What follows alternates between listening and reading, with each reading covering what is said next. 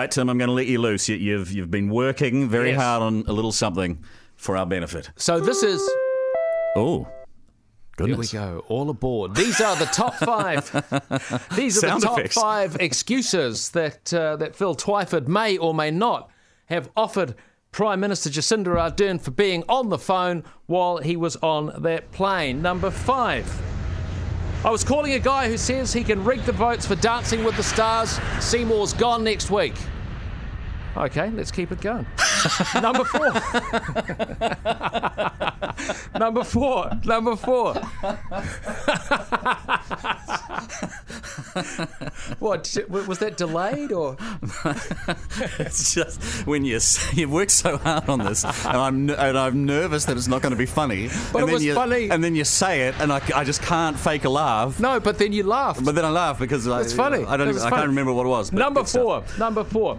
Just found out about this great vegan restaurant in Point Chev, and I was finding out for you.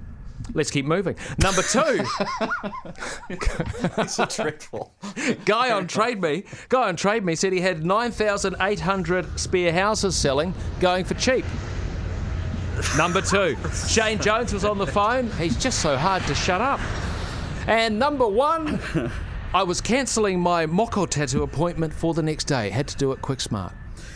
Well, I did say I had concerns about how funny. I've never heard you laugh so much in all our time. I think not since I found out the title for your upcoming book. It was The Straight Banana, and for some reason I thought you were like joking, and then I realised it was the real title, and then I realised I'd offended you. No, you hadn't offended me because you laughed. It was great. That was the idea. Oh, good. And look, I don't mind as long as you're laughing, and you were laughing. Well, because I struggle. I struggle with like kind of prepared lists of things which are meant to be funny. But I think if you acknowledge... Why can't you be more like someone on those morning radio shows that just laugh at anything? I think if you acknowledge that they're morning not... music radio, I will add. If you acknowledge that it's not really funny, then it can become kind of funny.